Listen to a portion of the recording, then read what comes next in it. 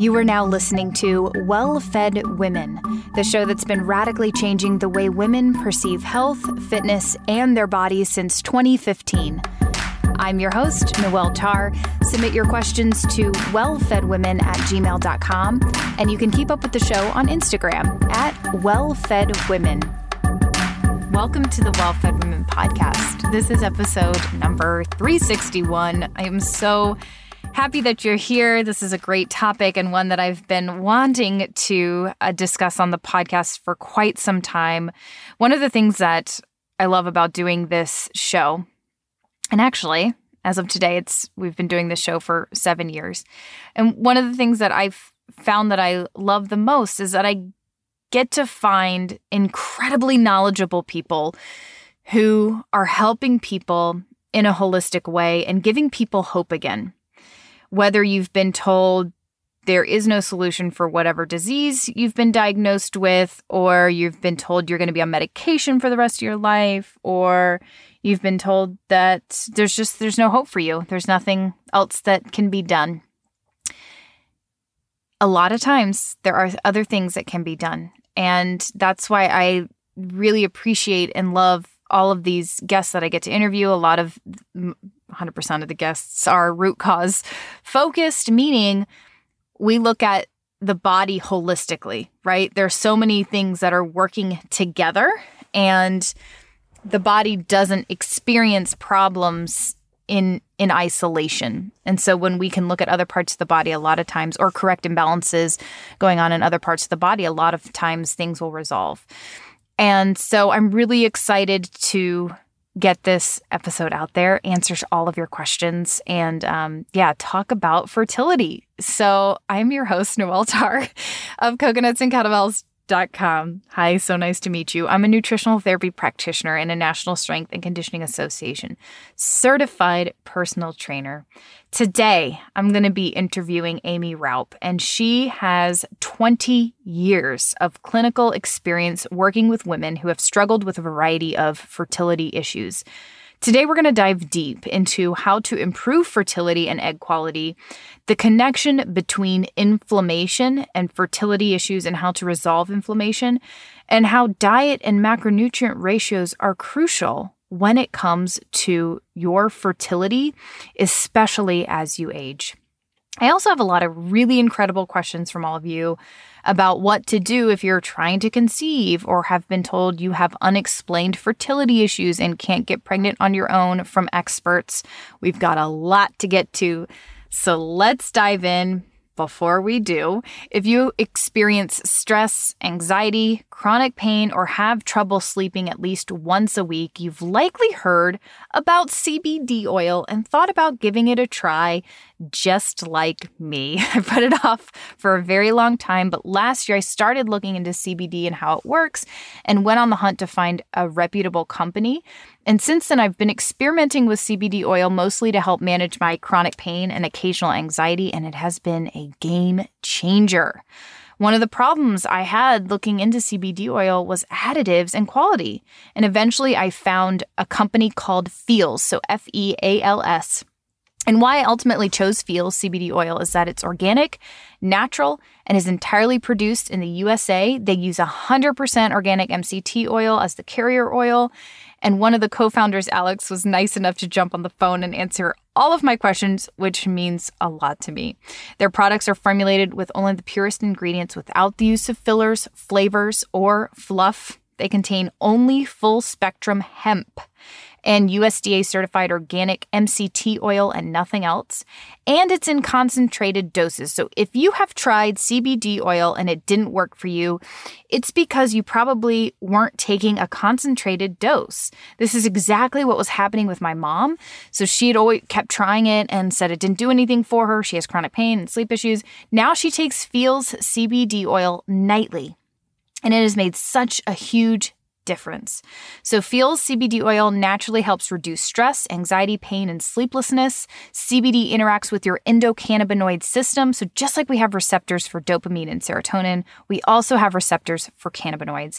And taking CBD oil is not addictive, and there are no psychoactive properties. So I have been using it specifically for my back pain. I take it at night or in the middle of the night when I wake up and can't go back to sleep. And it really helps with my mind running at night. And it just couldn't be easier to use. So you just take a dropper, release it, and put it under your tongue. You'll feel the difference within minutes. That's the sublingual absorption. It just kind of dissolves into your skin and you swallow it. And the thing to remember about CBD is that finding your right dose is important. And everyone is different, so you want to leave room to experiment. The best way to get high-quality CBD oil at a discount is to become a member with Feels. That gives you a 30% discount monthly, which is huge. I'm a Feels member. I have the 1,200 milligram bottle shipped to me monthly, and as a member, you can pause or cancel at any time. Shipping is free. They have a very generous happiness guarantee, and with our code, you actually get 50% off your first order, so that's the best way to try it for the first time, in my opinion.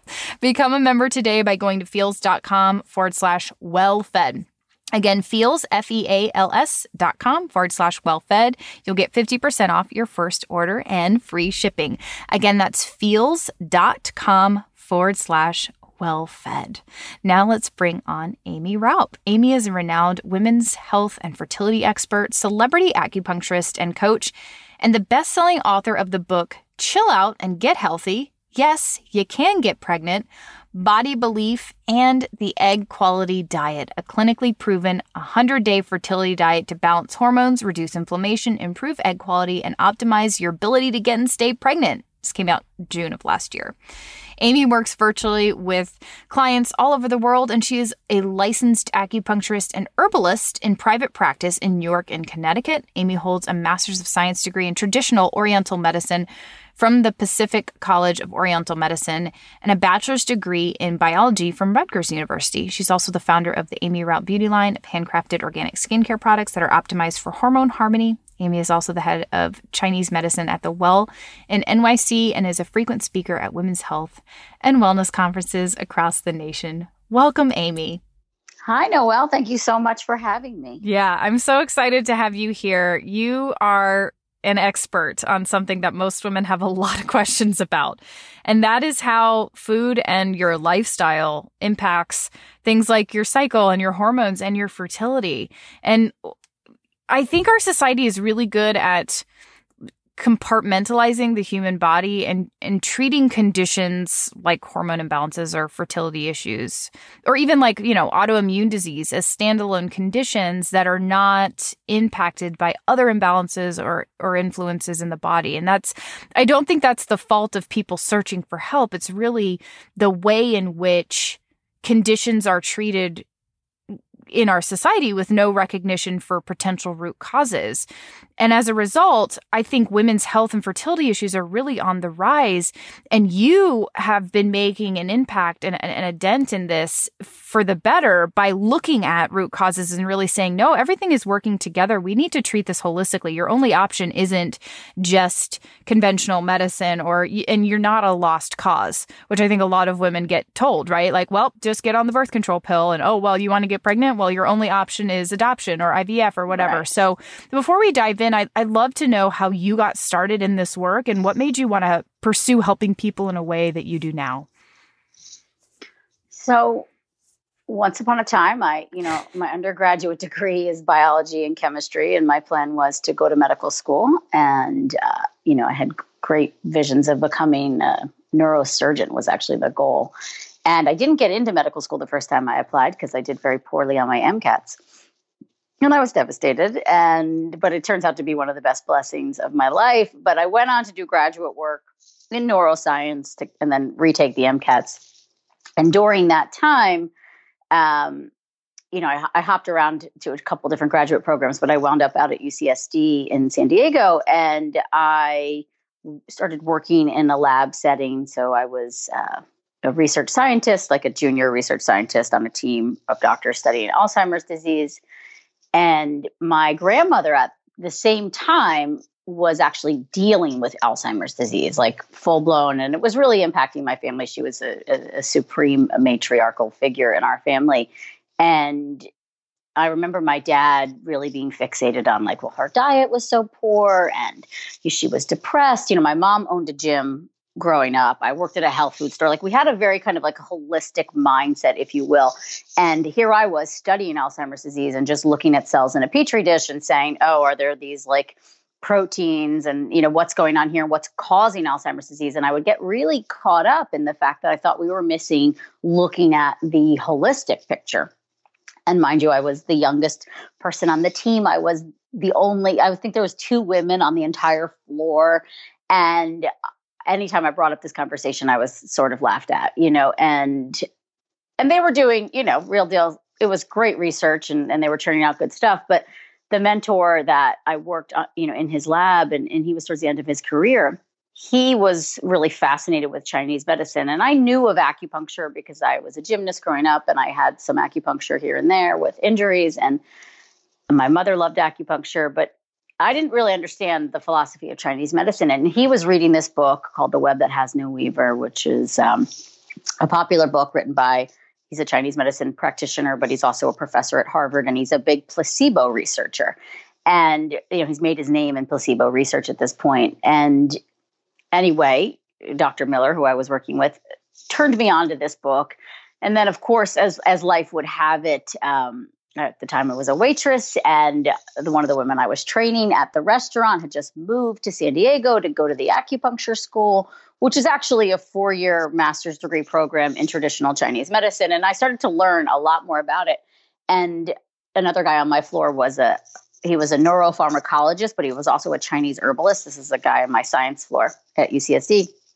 Encouraged me to go and check out, like they had some free lectures. And it hit me like a ton of bricks when I went there, of just all of a sudden, like the way they saw, or the way Chinese medicine sees medicine, was how I was actually seeing it. Like there was so much more than just this like compartmentalization, like you said. There was like all these other factors that had to come into play. And it was the first medicine that I ever knew of that looked at the emotional component as well as the physical, and how nature, is involved, and how our interaction and I don't just mean like trees, I mean like the nature around us and our surrounding environments.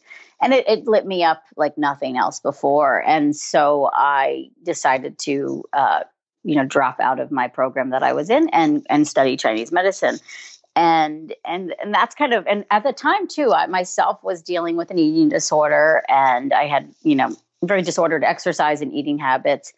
And the first year of school at Chinese medicine school, I mean, we're learning a lot of like basics and theories, but there's a whole psychology portion where it was like heal thyself. Until we can heal others, we need to work on ourselves. And it was transformational for me because I got into a pattern of learning how to nourish myself and understanding what my body needs and how I was depriving it. And then as a result, the health issues that were coming up for me. And then, it's kind of been that way ever since. Now I've been practicing. That was 21 years ago when I entered into traditional Chinese medicine school, and I've been practicing clinically for 17 years.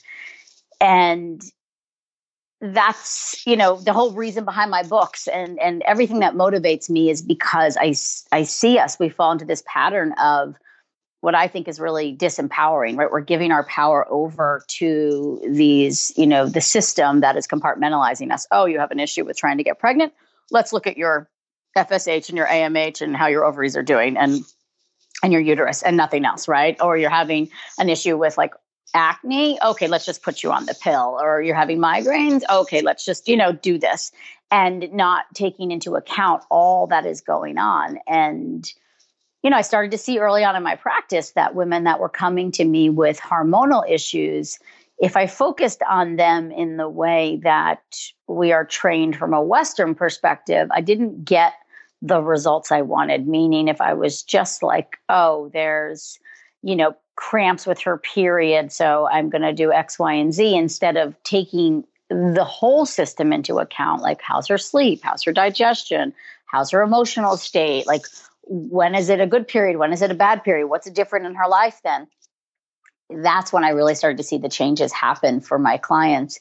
And, it felt like, okay, this is the missing link. Like there's a root that we have to get to. And that's very much the Chinese medicine approach is branch versus root, right? So there's Band-Aid treatments. Sure, here for your acne, here, do X, Y, and Z, use these herbs right on the acne and it'll work. But why is the acne coming up in the first place, right? Or why is the period?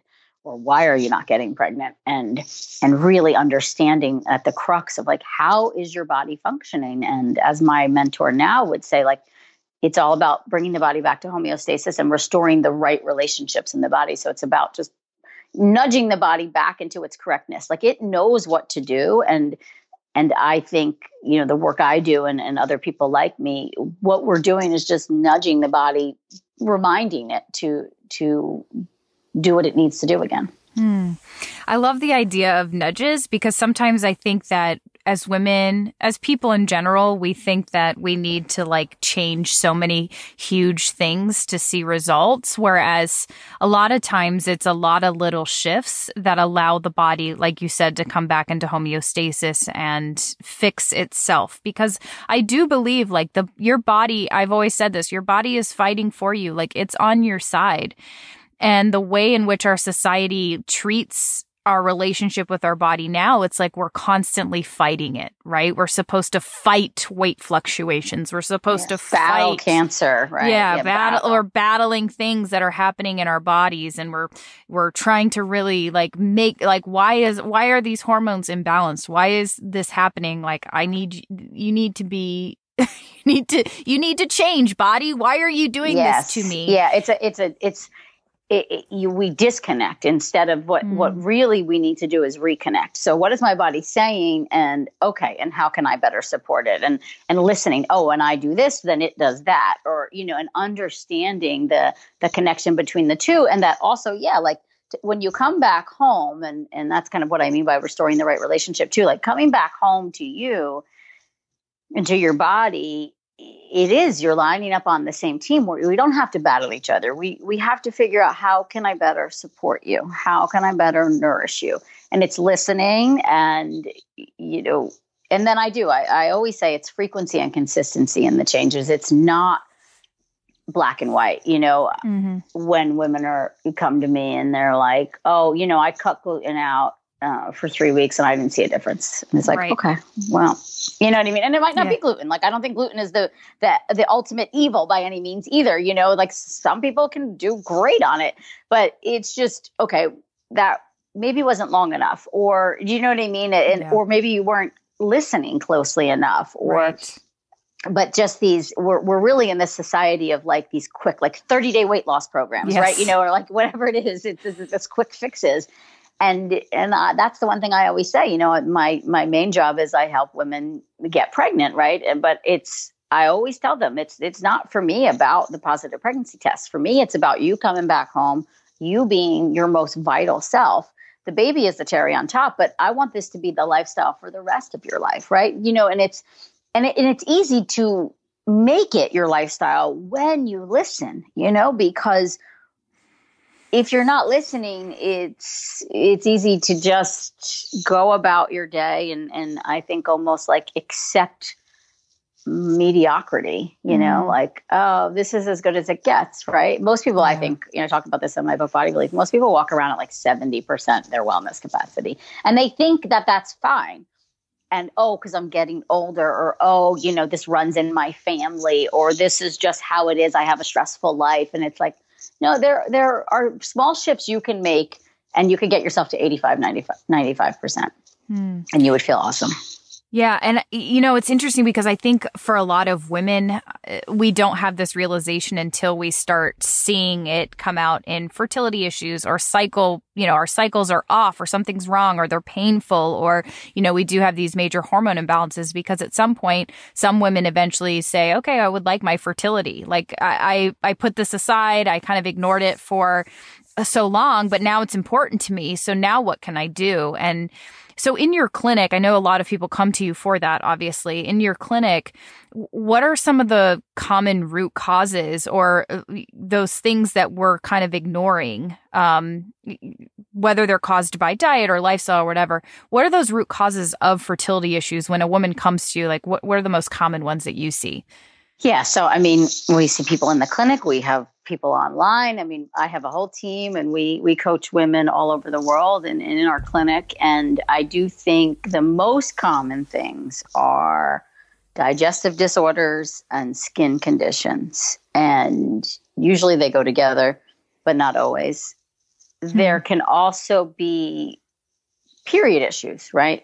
My first 2 days, I mean, I can't leave the house, or I bleed through things, or I have diarrhea and I vomit, or I get headaches. And it's just accepted. Oh, my doctor says this is normal. And no, that's actually not normal. So those are the most common things that I see and I look for. Other things can be like headaches or body aches. But then as we dig deeper, you usually, and we get the right testing done, we might see signs of what we would say inflammation, based on blood work, or even Hashimoto's is a really common thing that I wind up finding in a lot of women, which is a thyroid disorder. It's an autoimmune thyroid disease. So your thyroid numbers on a basic, CBC blood workup, where they basically just usually check just your TSH, right, would be totally normal. But you may have some signs of thyroid imbalance, and then we look at antibodies and they're higher. But most doctors don't check for the antibodies because your TSH is in range, and so they can't really do anything if you have autoimmune thyroid issues until the autoimmunity actually causes your thyroid to stop working, and then you need total dependence on thyroid medication. But from my side, it's a sign that autoimmunity is starting to go on, and the body is basically attacking itself for unknown reasons. And at the root of that is typically, generally speaking, inflammation. Okay. So here's the thing. We talk about inflammation a lot. I know. Right? But what does it mean? What does it mean? And how is it actually impacting fertility? So, I mean, inflammation is a good thing, right? We need it. It helps us fight, helps us heal injuries. It helps us fight disease. We want to have these normal little inflammatory responses when we get exposed to something our body doesn't need or like or injures us. But in certain situations, there's this trigger that goes off, or I would just say, so when inflammation is more rampant than it needs to be, it's almost like the body's in a chronic fight or flight state, where it's constantly battling itself. It's constantly trying to get back to homeostasis. But there's this level of, I would almost picture it like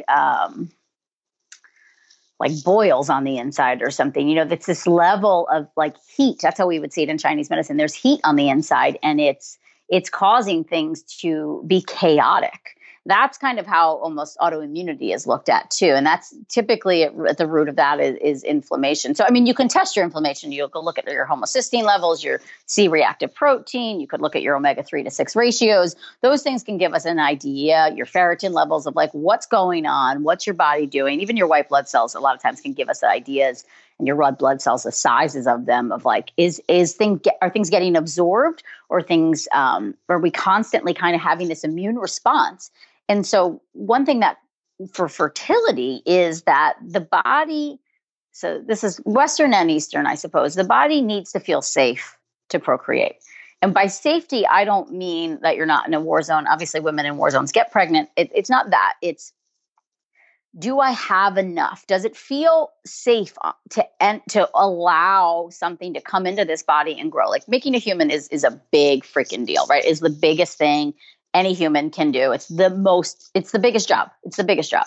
And to do it right is fascinating. The more you know about it, the more your mind's blown at all the steps where things could go wrong. It's fascinating. But so when there's a lot of inflammation, and that inflammation could be, you could see a physiological, manifestation of it, so maybe it could be headaches, maybe it could be joint pain, maybe it could be GI symptoms, eczema, psoriasis, acne, menstrual issues, all of that stuff. Maybe we don't though see it. Maybe we just feel anxiety every day and heart palpitations, or we're hot at night, or, there could be like little signals from the body, but it's basically that the body's kind of in overdrive, and it's upset and heated because it's not able to take in the environment and the foods and the nature the way it needs to. So it leads, usually there's absorption issues when there's inflammatory reactions going on in the body. It's almost like because it can't prioritize the important things, right? It has to, the main priority is how do I reduce this inflammation? How do I get out of this state of chaos in my body? And so everything else kind of takes a back seat. And when it comes to fertility, another thing is that it really is a luxury. And I mean that, of course, I mean all of these things lovingly. I can get very clinical at times, and I don't mean to sound harsh, but when there's ample fertility, it's when the body says, I got the goods. Like, I feel safe. I feel nourished. I feel secure. You know, all my needs are being met. And now I have enough to make a human, right? I've got the goods. And so that is a luxury, because also, you know, you'll notice it too. I mean, I experienced it myself with my anorexia and bulimia. The period's the first thing to disappear. When the body fat goes too low, or there's, you know, or even too high, period's first thing that shuts down. Body's like, listen, I don't have it. I don't have anything to give up. And that's how we see it in Chinese medicine too, that the menstrual cycle is a sign from the body saying, I have an abundance of blood and now I can shed my lining and I can start the cycle over again, right? If the body doesn't have it to shed, meaning it can't give up its resources, it's not going to do it. And so that will then shut down the cycle. And how inflammation plays a role in that too is that can cause hormonal imbalances. You know, I mean, there's layers and layers and layers to it. What I tend to see and what I go after fixing first when it comes to inflammation is typically absorption and calming the nervous system. Like, those are two really big things that, you know, maybe sound more Western than Eastern, but they're one and the same, you know, where it's like, it's basically coming back home. Like, how can we slow the body down? How can we clear out the gunk to remove some of the chaos? Some chaos is okay, right? Or we need a little bit of inflammation, and then how inflammation affects us. Another layer is it causes cellular breakdown and mitochondrial dysfunction. And when you have that, you age before your time, basically. You know, it's almost like we rust on the insides, and the inflammation, again, that heat and that chaos just causes our system to break down prematurely. And I do think that's what we're seeing with this fertility epidemic. And also, you know, in writing my book, all of my books, but when I wrote Yes, You Can Get Pregnant, and, you know, mind you, I was a research scientist, so I really dig into the research. I love seeing it. The most common reasons for fertility challenges are endometriosis, polycystic ovarian syndrome, and then a lot of times structural issues. Sperm is on that radar too, but it's not as often talked about, unfortunately. But when you look at the research, PCOS, and most of the time the structural issues, meaning like tubes are blocked or there's fibroids or cysts, those are usually at the root of those are endometriosis. So endo and PCOS are both known classified inflammatory disorders that have autoimmune characteristics. And so as I was doing the research, I was like, oh my gosh. So all these women with unexplained infertility, most of the time PCOS will get diagnosed. Endo is really hard to diagnose. We can make assumptions, but it's hard to diagnose unless you actually go in laparoscopically and look.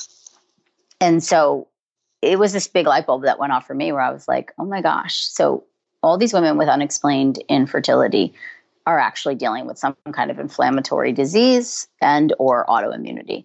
And when I started to talk to more and more doctors, you know, and like top-notch doctors, you know, I remember I interviewed the head of Yale Reproductive Medicine, and I said, what do you think about, like, you know, I brought the idea to him and he said, you know, you're onto something. He was like, right now in our clinic, we're actually screening every single patient for celiac and Hashimoto's because there's such a high correlation in those two disease states with infertility. And we have to get that under control. And I work with doctors now that if like a PCOS patient comes in and there's a lot of blood sugar issues, insulin resistance, the first thing they'll say is, you got to go work with Amy and her team for 3 months and then come back. Because because there's so much inflammation in those bodies that even though there's a ton of eggs in a PCOS patient, right, her AMH is usually very high. They're poor quality because I almost look at it as like there's so many eggs that are fighting for all the nourishment, you know, so it gets divvied up. So everybody gets less than their share. They don't have enough to properly function. And so when the inflammation, I almost see it as like, it's like I said, that heat, that chaos, but it's like gunk, and if we clean up how our body's absorbing, we calm the nervous system, get our body out of that chronic fight or flight, help the body feel safe and secure, things come back into balance. If you are so done being tired and fatigued and overstimulated and not being able to fall asleep and waking up a lot in the middle of the night, I feel you. I've been there. I was wired and tired. And I didn't know why. I was just feeling so just overwhelmed with just like a sense of almost nervousness and anxiety. And it wasn't until I had this light overhaul in my house that I could tell how much blue light from my computer and my phone, overhead light, how all of that was affecting me. And I was able to do that with the help of BlueBlox. So BlueBlox makes computer and Sleep Plus glasses, which help to block out, the computer glasses help to block out the harsh light that we see when we're looking at our screens all day, every day, when we're looking at, our phone.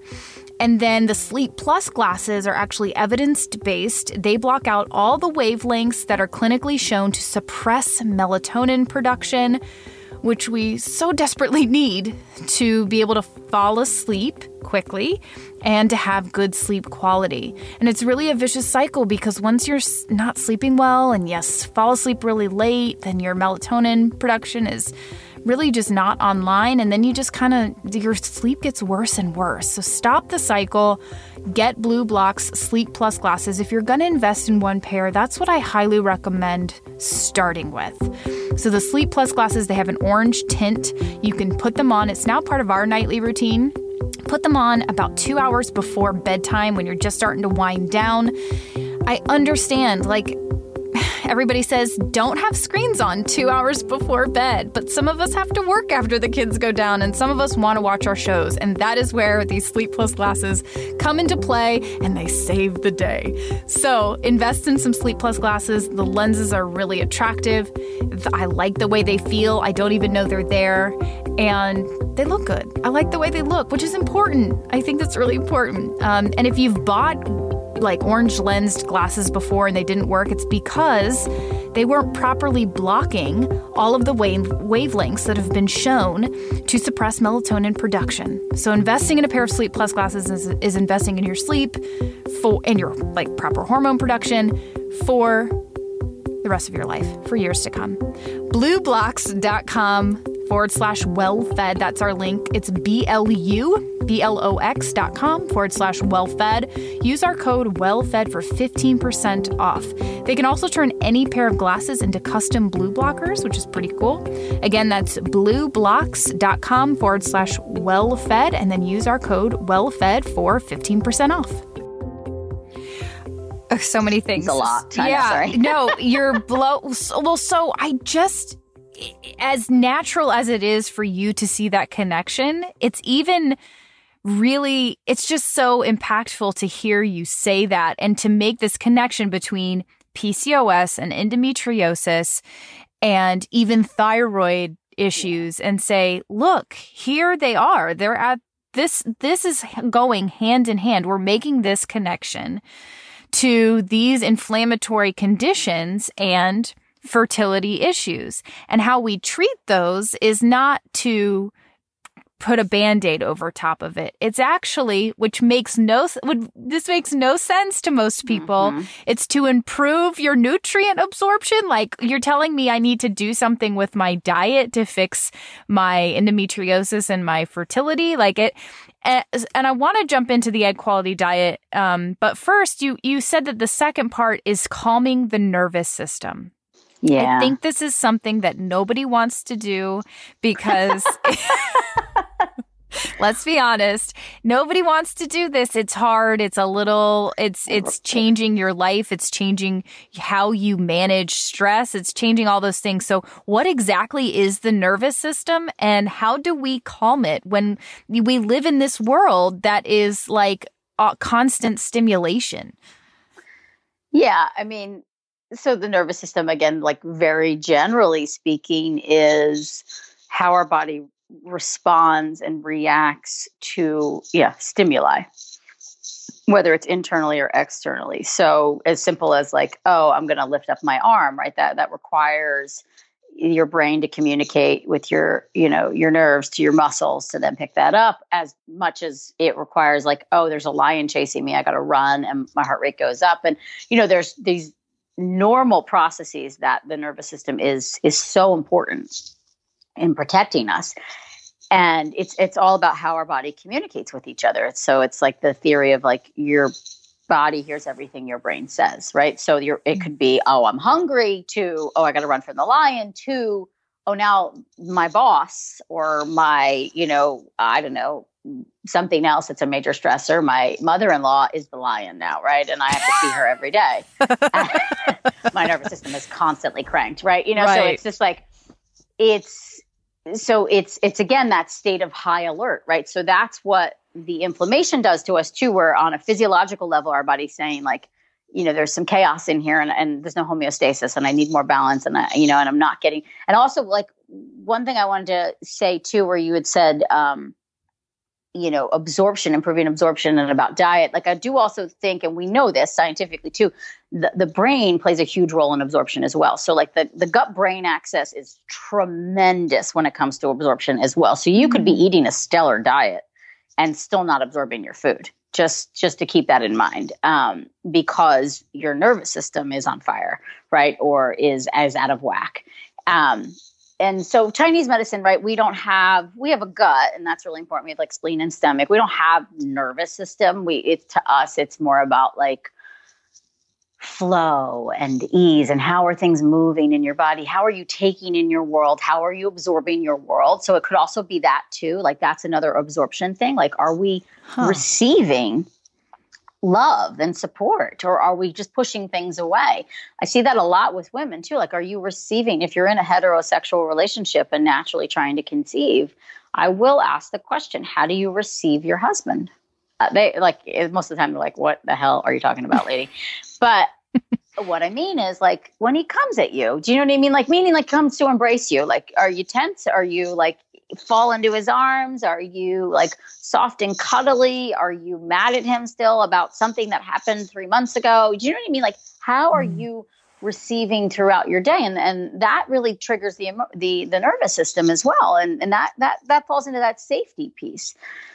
And when it comes to the nervous system, like one thing I talk a lot about that to me is the same thing as a heightened nervous system is emotional inflammation. And so that's where, like, how are we moving through our day? Are we, one thing I tend to do is like, I'm on this conversation with you right now, but like, I already know what happens at 11:30 in my day. Right. And I'm like, sometimes I still think about that. Right. So how do I just be right here, right now, in this moment, receiving this conversation and this time together versus already thinking about like, dinner tonight or what comes in the next couple of weeks, or, so it's about coming back home again, present, slowing down. And then the other piece of the emotional inflammation is the constant judgment or berating that we do to ourselves on a regular basis. So really tuning into that and hearing that conversation, because that goes back to the body hears everything the brain says. So if you are walking around and the judgment is like, you can't get things done, you're always running behind, you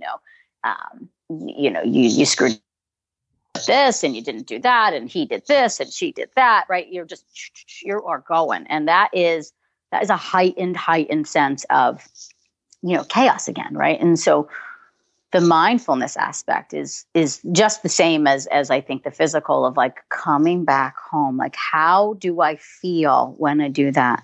What's the difference in like when I slow down and I breathe? And, I notice for myself, like from a workout perspective, like the last thing I want to do is stretch at the end of my workout, right? Like, it's so freaking annoying. It's too slow. Do you know what I mean? But I do it. And then I'm like, oh my God, that felt so good. I can't believe I don't do that every time. Right. It's the same kind of thing, just like, where is my time for me? Where am I slowing down? And am I tuning into the conversation I'm having with myself about all these other things? So it's like how much judgment I think is a big piece of it, and criticism, and, the pressures that we put on ourselves, that we take on, the burdens that we think we need to carry for others, right? All of that also really plays a huge role in the inflammatory process. And you can see that, biologically too, even if you see it in muscle tension, or like I was saying, the gut brain axis of like, you might again have a perfect diet and like a really solid lifestyle, but you internalize everything that happens, or, not to get too like psychoanalytical, but like maybe there was significant traumas that have never been dealt with, or, there's something there that's constantly, that nervous system still just going. And so you just, even though you eat a great diet, maybe you have diarrhea every day, or you have constipation, or you have lots of like loud gurgles in your stomach. Do you know what I mean? Yes. So for me, because, I get a lot of that. I get that, girls come to me, they've read all my books, they are doing the things, they are highly educated. There's so much information out there. They've been to functional doctors, they've done the things, they've done these tests, and they're like, but I'm still not getting pregnant. Like, what's going on here? And then we peel back the layers, and it's like, I'm scared to get pregnant, or I don't really believe I can, or I'm mad at my partner because we had to wait 3 years because he had to finish his MBA, or, you know what I mean? It's like these things that are fascinating, or, it's, a lot of times it's a little bit of both. They're typically not eating enough too. When I get girls that come to me, they're not eating the right macronutrients, and I think we'll get to that. But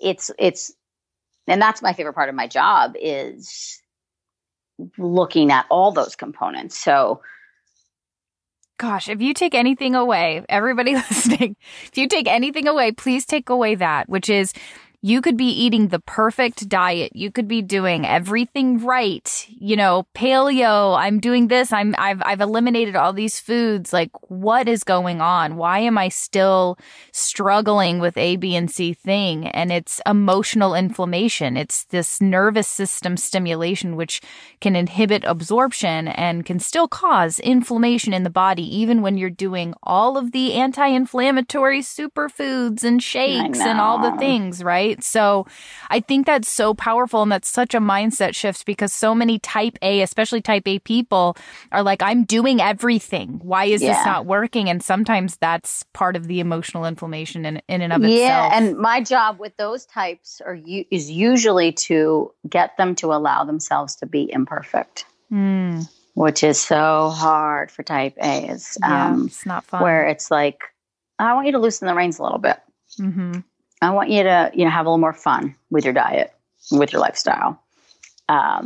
It's the tension doesn't allow the flow, right? Yeah. I even think about that too, when you're actively trying to conceive and you're having sex and you're thinking during sex, is this the month? You know what I mean? Like, instead of enjoying your partner. And I think about is this the month thought, or the honey, I'm ovulating sex, creates a lot of tension. And those fallopian tubes where that, sperm and egg need to meet and travel through are really, really thin little tubes. And, there's muscles in there. And is that tension causing the inability for things to flow and get to where they need to get?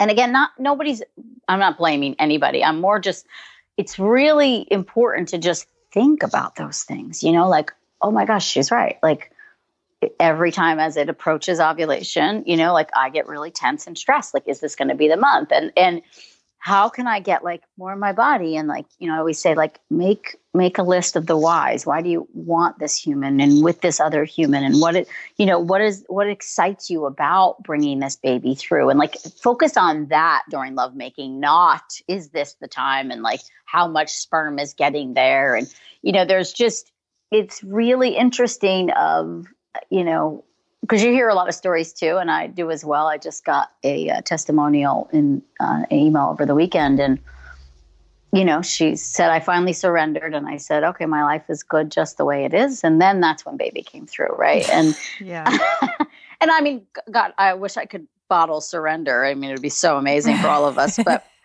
Yeah. But surrender really is like feeling safe in your life right now, not waiting for something to make you feel safe or happy, right? It's like right now, right here, it is actually a good life. I have this and I have this and I enjoy this and I enjoy that, right? Versus I'm doing all the things right so I can get to this goal, and where's the freaking goal? Why haven't I gotten it yet? So that means you're actually living in a state of discontent, right? And dis-ease and disharmony because you're doing all the things to get the thing versus doing all the things because they feel good. Mm. So I want to jump into the egg quality diet. This is your most recent book. When it comes to nutrition and improving egg quality, what are some of the most important foods to start incorporating into your diet to actually nourish eggs? Eggs. Eggs, bone broth, liver, organ meat. Fat. Yeah. I think we don't need enough fat when it comes to fertility, especially fat. Cholesterol is a precursor to all of our hormones in our body, and we need really nutrient-dense fats to balance hormones. And so, if you're looking at macros, it's like 40 to 50% fat is your diet, and then maybe 30% is protein, and then the rest is carbohydrates. And I see the opposite with a lot of my clients when I start collecting food diaries, even the ones who are paleo and they are following my recommendations, especially in my book, Yes, You Can Get Pregnant, which is why I wrote Egg Quality Diet, because I realized, okay, maybe I wasn't clear enough. And I've learned more, but right. I'm like, let me just literally give you 100 days of what it looks like so you can do this. And I've tweaked things, of course, over the years, but most women are eating, 40 to 50% carbs. I mean, I know this is a real educated group, so you guys probably aren't doing that, but even carbs from vegetables, to think about that too, and not enough protein. Maybe we're getting 20% protein. Some of you more focused on fitness, you're probably getting your 30%, but upwards of legit 90 grams of protein a day. 80 to 90 grams is the goal. I don't think you have to go super higher than that, depending on your BMI. Maybe you do, but lower than that is no good for fertility. And then the fat piece. So, I know I was raised fat-free kept you skinny, right? And that was my thing, I remember one of my buddies in college said, Amy, when they meant fat-free, it wasn't literal. What are you talking about? I was sunken in and my hair was falling out and pale. And it's really funny. But from a fertility perspective, fat cells store estrogen. Estrogen is critical to egg quality, to hormones, and fat itself is critical. We get choline from cholesterol, vitamin D, vitamin A. We need those for proper hormone synthesis. If we're not getting them, our eggs are I look at them as they're kind of brittle and fragile. Mm. And when they're brittle and fragile and they get, fertilized with the sperm, they're just, they are fragmented. And if anybody's gone through IVF or knows that process, when we want to see a beautiful embryo under that microscope, it is not, there's no fragmentation. It has these beautiful edges and it just kind of looks like this bubbly, juicy embryo. And whereas the opposite is no fat, you see lots of fragmentation around that, and it's likely not going to create a healthy child. And so the egg, the outer shell of the egg is all fat. Her entire outside layer is fat. And if you think about everybody talks about, the quality and it diminishes with time and poor egg quality. It's well, that's just not we need to nourish our bodies with more fat. And there's also cool research, some of them are smaller studies, but showing that when we shift macronutrient profiles from 50 carbs, 20 protein, 30 fat to 45 fat, 30 protein, and what's left, 20-ish carbs, pregnancy outcomes quadruple. When you get an omega-3 to 6 ratio under a 10 to 1, pregnancy outcomes quadruple.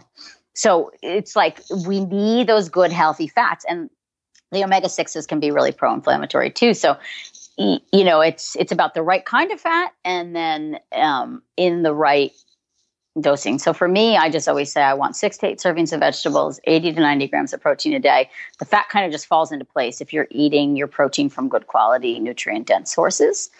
And I tend to get a lot of women though, they're gluten-free muffin in the morning or gluten-free toast with almond butter. They're doing great, if you will, but they're missing their marks and they're getting 40, 50 grams of protein. And lots of carbohydrates and not nearly enough vegetables. Yeah, we have this thing in our society where everybody's like, oh, but just the healthy fats. And for some reason, conventionally speaking, the healthy fats are like the vegetable oils, right? Oh my gosh. Everybody always says, but just eat the right kind of fat. So what do you mean when you say the right kind of fat? Because it's funny how there's it's such a difference. Yeah, so no vegetable oils. I mean, you can do avocado, you can do olive oil. That's about it. So coconut oil, ghee, avocado oil, olive oil. And then even the nut butters, it really depends. But if egg quality diet is autoimmune paleo, it's not just paleo, right? So we're cutting out all the lectins. And not forever. So that's the other thing too with the egg quality diet. Like people look at it and they're like, oh my God, I can't do that. It's too restrictive. It's literally restrictive for about 50 days. Really the most restrictive piece is about 30 days. It's an elimination diet. And so we eliminate down to the bare bones where we're doing broth, from chicken or, from bones, basically animal bone broth, eggs, just the yolks. At one point we take out the whites because they could potentially be creating an immune reaction. Mm-hmm.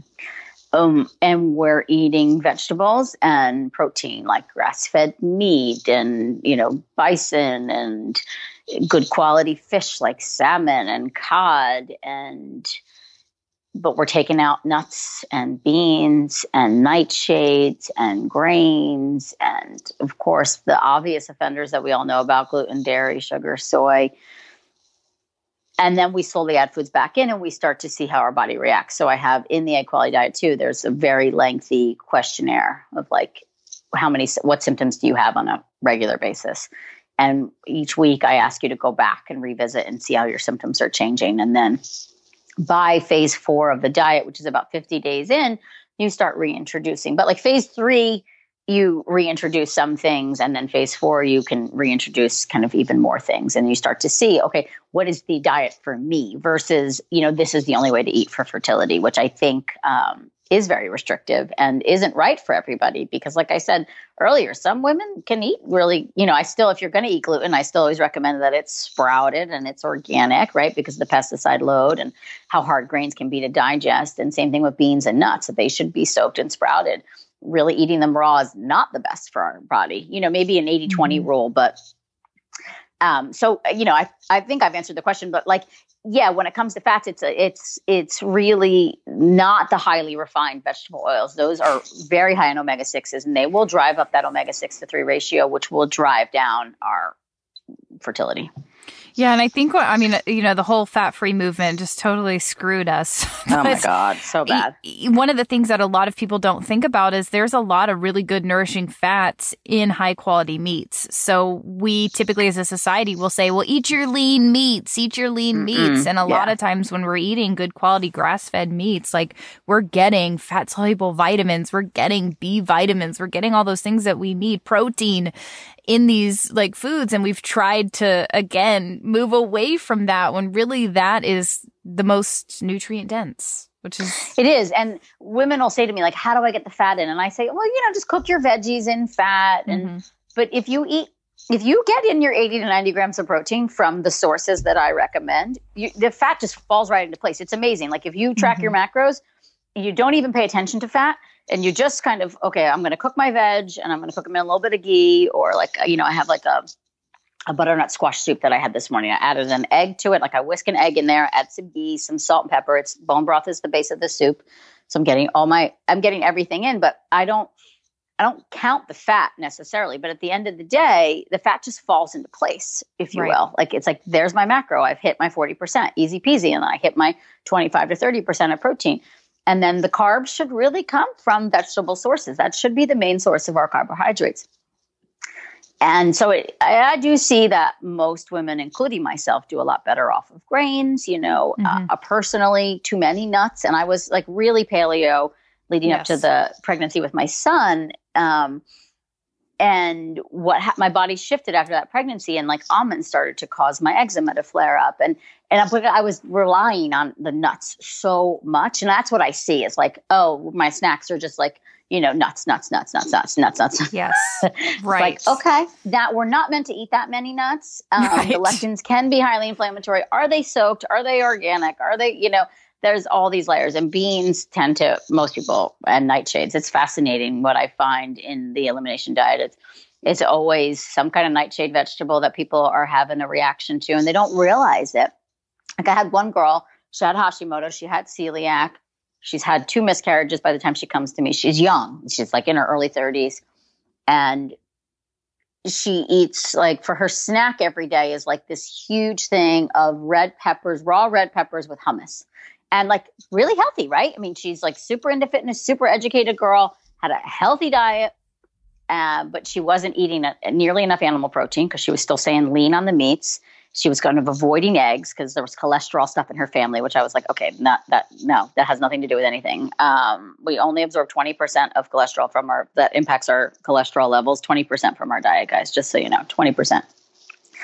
And high cholesterol is usually a sign of inflammation, not of bad foods in your cholesterol-rich foods in your diet. But that's an aside. So anyway, we just made some tweaks. And one of them was taking out these nights. And she did. She had like chronic sinusy stuff. Like every day she had to like clear her throat. She kind of woke up with like sinus drip. And she had Hashimoto's and maybe some GI stuff. I can't remember. But anyway, those bell peppers, man, took them out.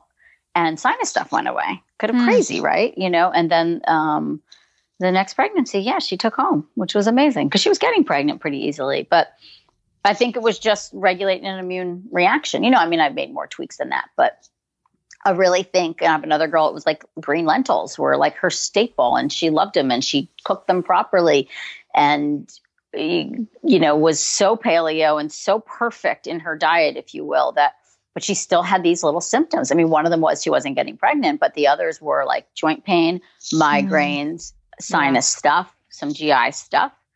And I was like, I think we got to take out those lentils. Let's see what happens, and taking out lentils and adding in more of the nutrient density foods and relying less on the nuts and the beans. That did the trick for her at the age of 42 after 8 years of That's nothing. Incredible. Wow. Nothing. Wow.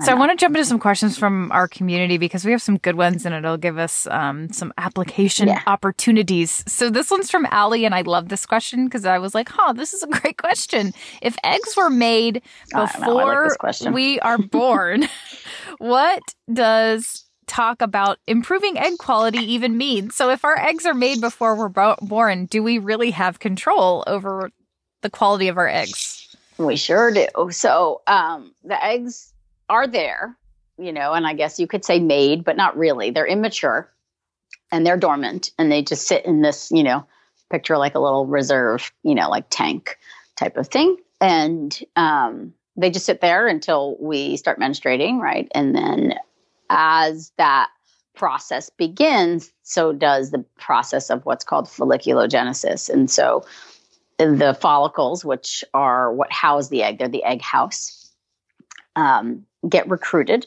And over the process of 100 days or so, give or take, they become mature follicles. So they, like in their dormant state, and this is one of the reproductive endocrinologists that I work with a lot, Dr. Zahir Mur, he put it so brilliantly. He's like, all your eggs are actually good. And so when they're recruited, they're perfect. They have all like the chromosomes where they need them to be. Well, they're not even chromosomes yet. They're like, spindles basically. And so then as they're recruited, those 100 days, they're impacted by the environment in your body. So the chemicals, the state of inflammation, the emotional inflammation, the toxins, the diet, the macronutrients, like too much carbs, all those things, hormonal imbalance, they are impacted. And so inside, so basically the follicle, like I said, houses the egg. So the egg is one tiny piece of it. And then the surrounding fluid is what impacts the first stage of division that the egg has to go through, which is called meiosis. And that's when the actual her set of chromosomes will be created. And so it's actually not that all your eggs go bad or disappear. Like even in menopause, there's still about 1,000 eggs left in our ovaries too, just so you guys know, or in the reserve tank, I'll call it.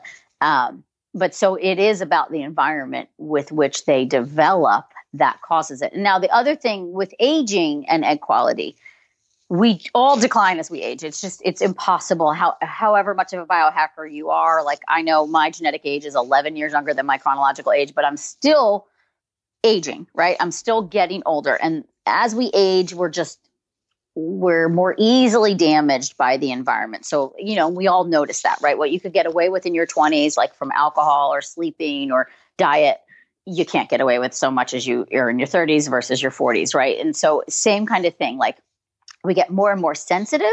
And so the eggs, as we get older, are more likely, or more easily, if you will, or more fragile, maybe is a good way to look at it. So they can be more easily impacted. So that's why I think as, the women I work with that are in their 40s, that's where I do have to be like the strictest with them, because I'm like, we have less room for error. We just do. We had a lot more room for error in our 20s, middle room for error in our 30s. And now we got a lot less room for error. So we got to nail it, But yeah, it's really about the environment that impacts the egg quality, not that the eggs are bad in the reserve.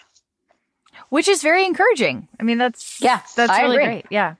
And there's also, by the way, 0 ways of ever knowing if your eggs are bad or good. Just so you know, there's like 100% no way unless you do IVF with genetic testing. And even then, they don't test for everything. So you don't really totally know. But if any doctor ever tells you your eggs are bad without doing a single test, like they legitimately know nothing about the quality of your eggs. Nothing. So just keep that in mind.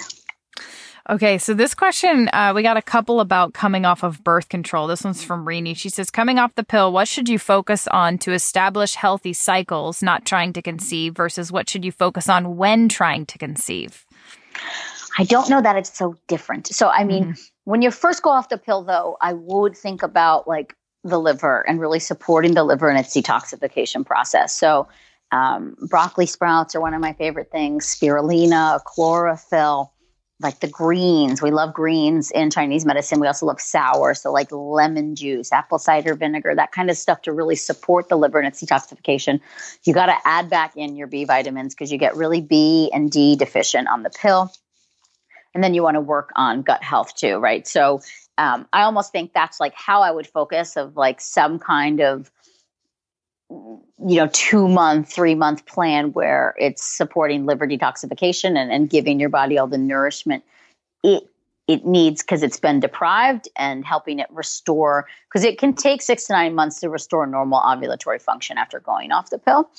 Some women ovulate right away, but a lot don't. It takes at least 3, what I see in the clinic, at least 3 to 6 months. And sometimes it's 9 to 12 for some women, depending too on their BMI. So I would also make sure to establish like proper hormonal function, your BMI should really be like an 18, 19, 20. It shouldn't go lower than an 18. When it's lower than an 18, you don't have enough estrogen to restore a natural cycle. So I would focus on those types of things of like, what can I do to support my liver in its detox process? And like I said too, I wouldn't do something like DIM or calcium D-glucarate, because those can, especially if you're a lower BMI, those will clear out good estrogen too. I would really focus food-wise.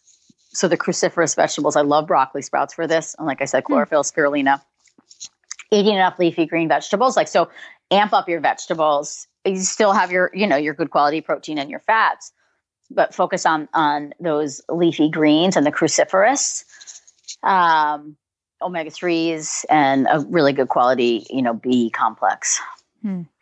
This one's from Jay. She said, I've been trying to conceive for 4 years. We went to the fertility specialist 2 years ago, tried an IUI, no success, told unexplained infertility in quotations. Next step would be IVF. We were both checked out, told all appears to be fine. What can we do to improve fertility, and what things might traditional doctors have missed that we should look into? Yeah. So like I was saying, the thyroid antibodies is a big one. I would do a complete thyroid panel, including free T3, free T4, thyroid antibodies. Make sure your vitamin D levels are up between above a 50, ideally closer to a 70. If not, supplement. Those are things that they don't typically look at. You could look at homocysteine or CRP to see if there's levels of inflammation in the body. And then to prepare, I would just drive you to the Egg Quality Diet, because I think it's got all the tools, and there's an incredible resources page that I'm always updating with so much information on there for you too. But those are the things they're typically not looking at. They also might not be looking at, there's something called DNA fragmentation, which is like a kind of a newer sperm test you can do that's a little more in depth than a sperm analysis. What else? Yeah. And I would say too, like they might say everything looks fine, but like, are you in like ideal health for you?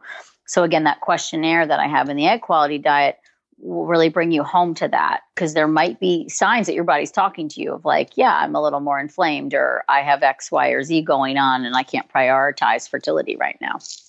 So looking under all those rocks, making sure like bath and beauty products are non-toxic. You know, I think there's so many layers that are not discussed whatsoever when it comes to a fertility clinic. And I've had so many girls, you know, in your shoes that have made it happen. And I believe you can too. So I would just say, you know, what resonates with you and keep looking. But I would probably go to the egg quality diet and check that out. I mean, even read Yes, You Can Get Pregnant, where I really just outline like what I think is a fertility rejuvenation protocol and see the things you're doing. Because diet, again, like we were talking, is like one piece. You know, there's a lot of other pieces to the puzzle. This last question is from Elizabeth, and it's about specifically hypothalamic amenorrhea recovery. She says, after almost 1 year of recovery, I've gained back my weight, healed my relationship with food, started meditating, journaling, only doing gentle movement, but I still don't have my period back. My labs look great now, so my gynecologist says I shouldn't worry about not ovulating. What can I do to finally get this thing going again? We are trying to conceive, and I want it to happen naturally. Well, first off, kudos to you. Congratulations. That's a tough thing to heal from and recover from. So you should be really proud of yourself. And I do think frequency and consistency like will get you there. And eventually your body will say, I have enough. But look also at like the other stressors in your life. You know, where can you minimize stress? Because that is still a big piece of hypothalamic amenorrhea. You know, I had one girl that I just could not get her to freaking bleed. And COVID hit and she wound up leaving her job and working remotely, you know, as we all did. But all of a sudden her period came back, and then boom, boom, boom, baby is here now. So, but I agree. Like all her labs, everything looked good. Like we were rocking it, and she would develop follicles. She just wouldn't fully ovulate. So acupuncture, was really helpful for her to like get her. We had a couple ovulations and a couple bleeds, but to get consistent periods was really challenging for me until the work situation shifted for her. So I would also think about too, like your workouts, making sure they're not too intense, you know, like that you're giving yourself rest time, stretch time, that kind of thing. But I would incorporate acupuncture and Chinese herbs as a next layer if you haven't already, because I think that's a really good way to reset the body and bring it back home and encourage it more. And then pay attention to those macronutrients too. Like have a look at, you know, maybe the egg quality diet, or even just like the macros of 40 to 45% fat, you know, 25, 30 protein and the rest carbohydrates, making sure you're hitting that too, because you might not be. So really, you know, think about more protein and think about more fat and see if that does the trick as well. Thank you, Amy, for all your knowledge bombs. And I think you're still seeing people. Are you not? Are you? Yeah. Okay. 100%. So talk to us about how we can start working with you. Yeah. So like I said, I mean, I have clinics in the tri-state area, New York City, Nyack, New York, Westport, Connecticut. And I have associates in all those clinics who work under me and I mentor. And then I also have I coach online, and I have coaches as well that I also work with and mentor. And so either way, wherever you are in the world, you could work with me or my team. You just head to my website, amyraup.com, and you can learn all about everything we do. And my books are on there, and Instagram and Facebook I'm pretty active on. You know, every week I go live and share my knowledge and just, you know, try to empower and inspire anyone I can. You're definitely doing that. So we appreciate you, and I appreciate you coming on. I will link to amyraup.com in the show notes. You guys follow her on Instagram. It's at Amy Raup. And then she's got a number of books.